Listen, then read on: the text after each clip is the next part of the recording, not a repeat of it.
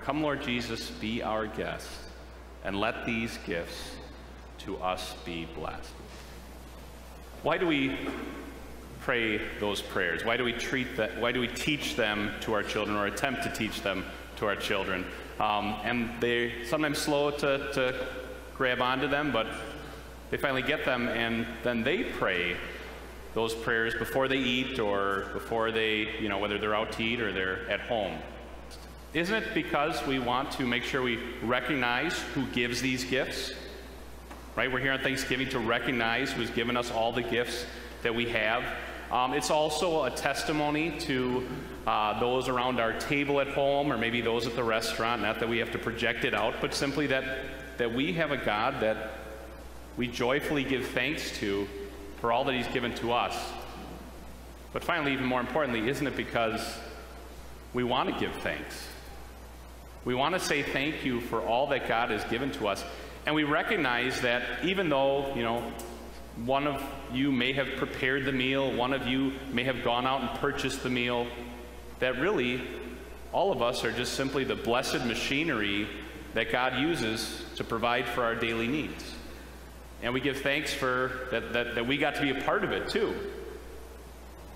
Today we look at words from Moses as he's recounting the Lord's commands and expounding on the law that God had given to his people before they were going to enter in to the promised land of Canaan.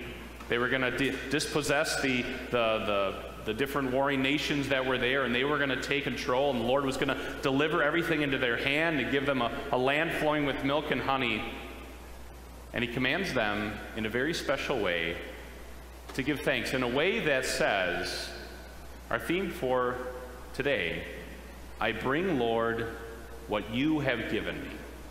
Let's say it together. I bring, Lord, what you have given to me. As they brought their offerings, as they spoke the words that God commanded them to speak, simply bringing what God had given to them.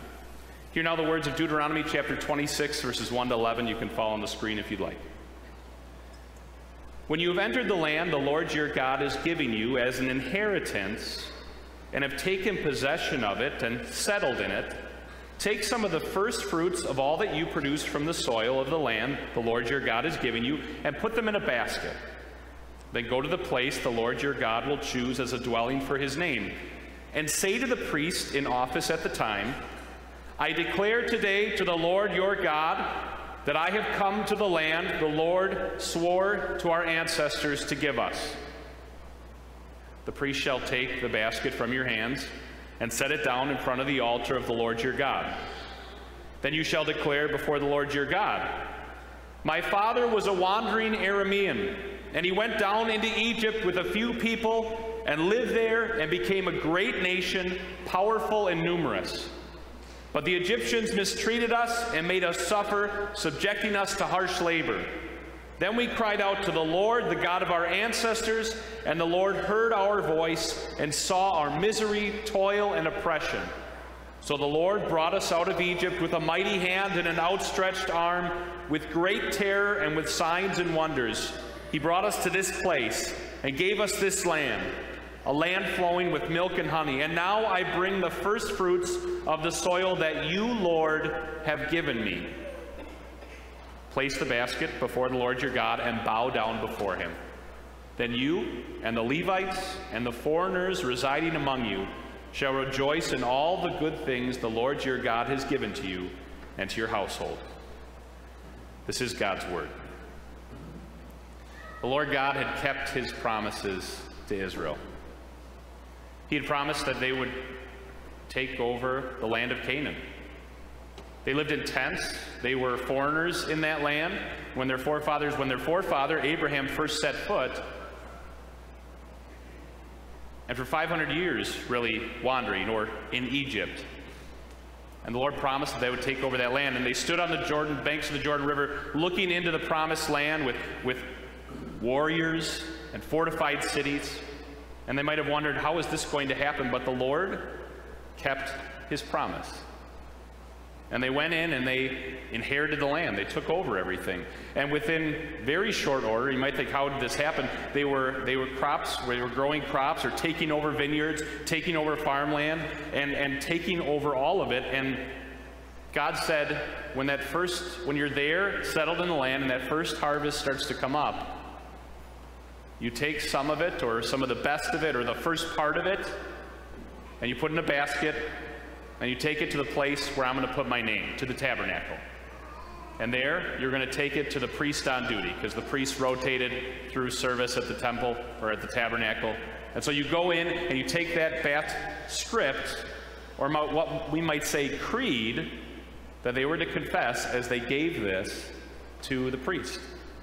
I declare today to the Lord your God that I have come to the land the Lord swore to our ancestors to give us. Today in God's house, you and I come centuries, thousands of years later to do very much the same thing. To thank God for what he has given to us and to bring him our first fruit offerings. Maybe not in a basket, and we can't really use offering baskets and place them or pass them around, but we place them different places. Some of you do the offering basket online. But as the cornucopia of the first fruits of the gifts of the field lie before you, so also we bring our gifts to the Lord, and we make that same confession with our presence, worshiping our God, and with the gifts that we give him.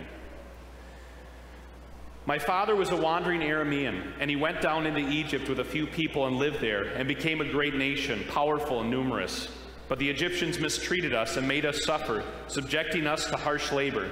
Then we cried out to the Lord, the God of our ancestors, and the Lord heard our voice and saw our misery, toil, and oppression. So the Lord brought us out of Egypt with a mighty hand and an outstretched arm, with great terror and with signs and wonders. He brought us to this place and gave us this land, a land flowing with milk and honey. And now I bring the first fruits of the soil that you, Lord, have given to me. So not only did God keep the promise to bring them into a new land, a good land, God kept the promise he had made to Abraham that he would grow them into a great nation. Abraham's descendant Jacob going down to Egypt with just 70 and coming out of there with 1 million, 2 million to the family name. God keeps his promises. And what a way to go out of Egypt. Our Sunday school children, if you've been in Sunday school, please raise your hand. Last few weeks? Okay, we got a few of you here. Or Wednesday school. Our children have been going through a lot in the upper deck. A lot of our children have been going through the way that God brought them out of Egypt. The signs and wonders that this believer confesses to the priest as he's bringing his offerings. The signs and wonders that made the Egyptians marvel and recognize what a real God can do.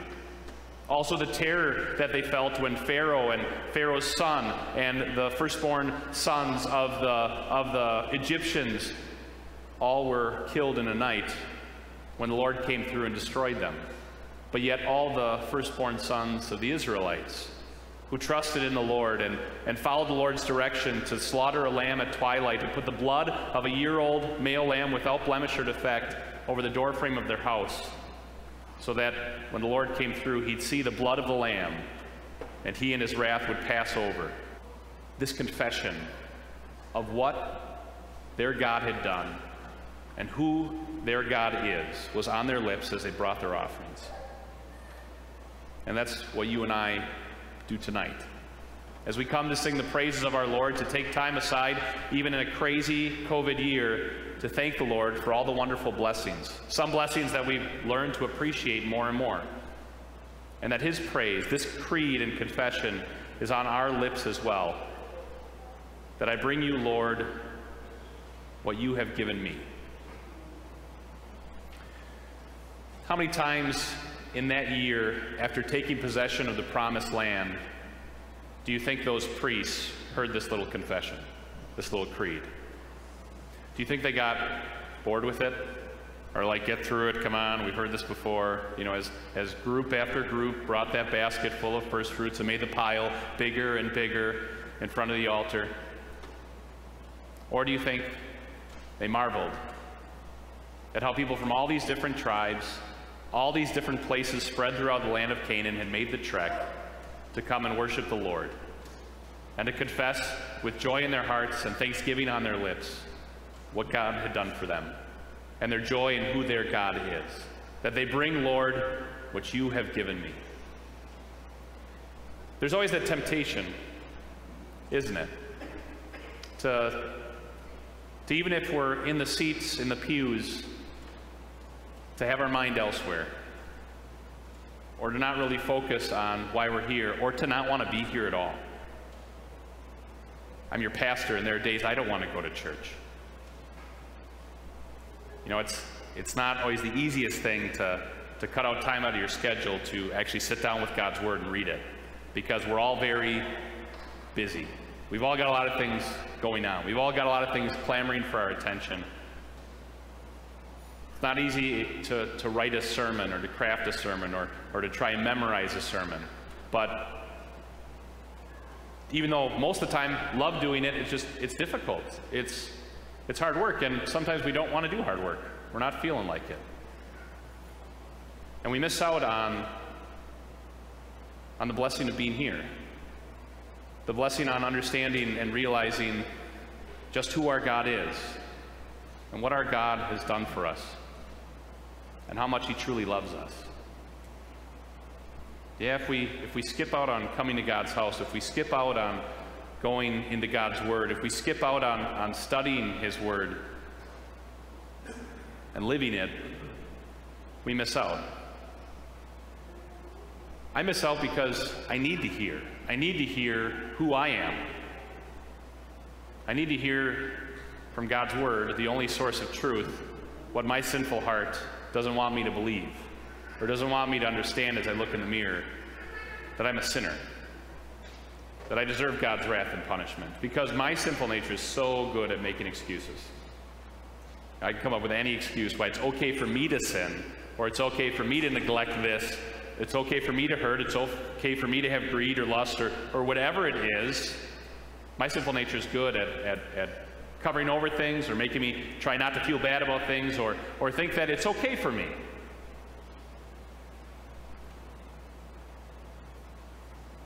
But that's not the truth. You see, we need God's Word to confront us and show us our sin and our sinfulness, because then God's Word also shows us what God has done,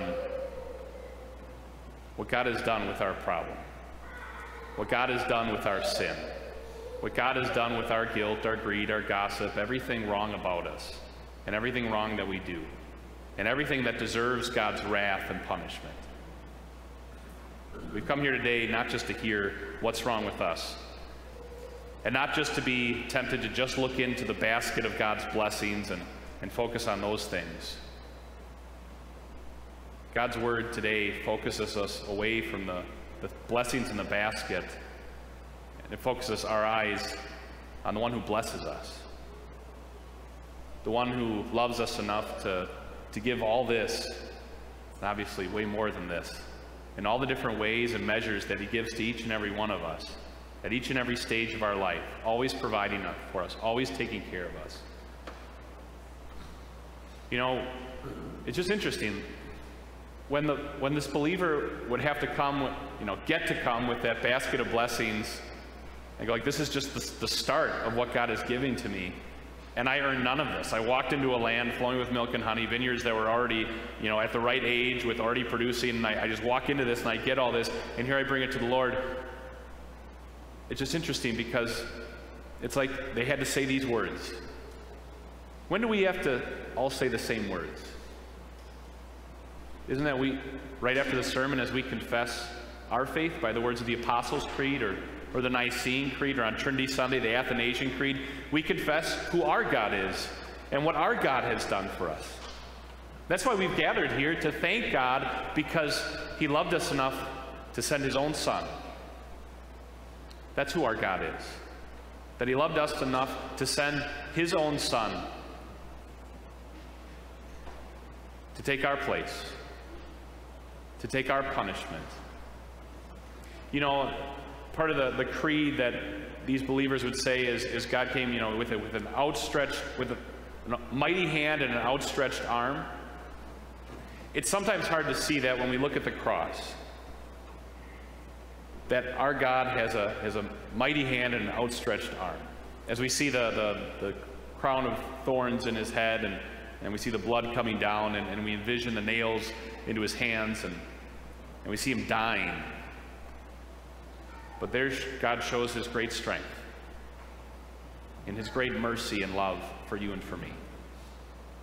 Because Jesus went to the cross for you and for me, to take our sins upon himself, to take our guilt, our gossip, our greed, everything wrong about us, and to wipe the slate clean before God for you and for me, because he took our punishment. His blood covers over all of our sins, and they're blotted out before God's sight.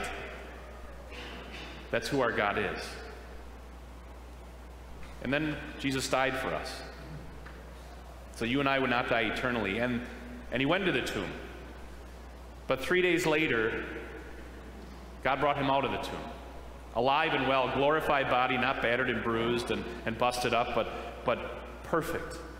Made some of the disciples, touch my hand, put your hands in my side, proving that all God's promises are true. You see, there were a few promises that God gave to Abraham.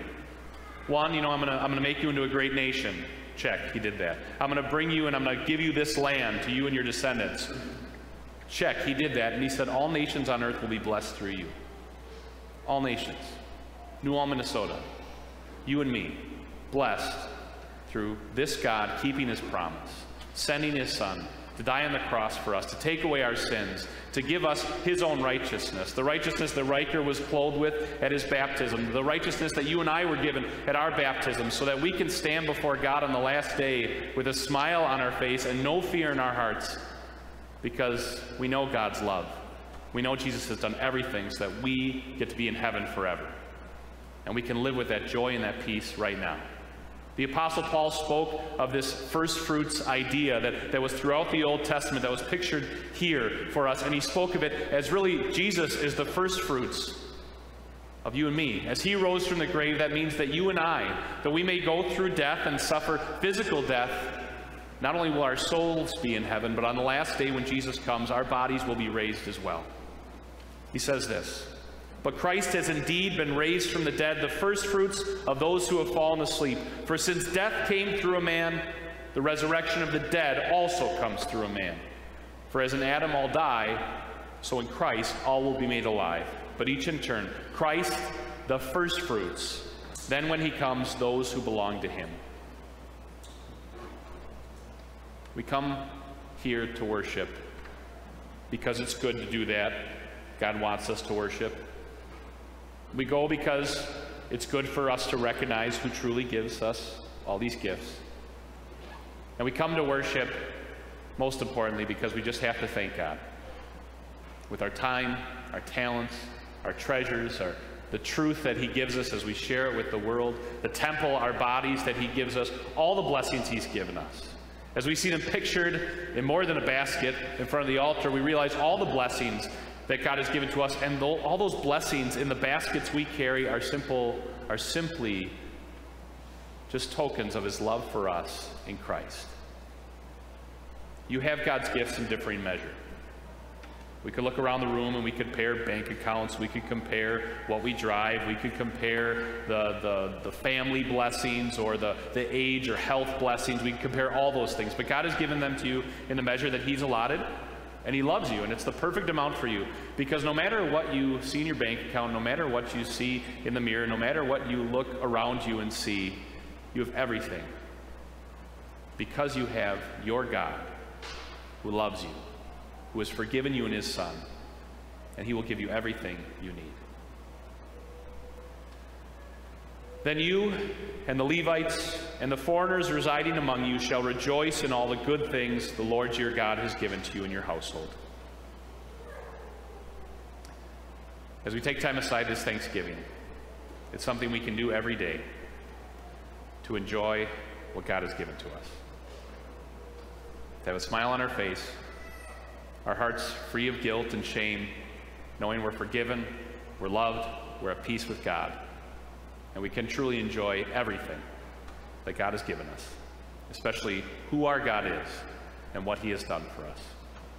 And as we bring our offerings, we're simply bringing what you, Lord, have given to us.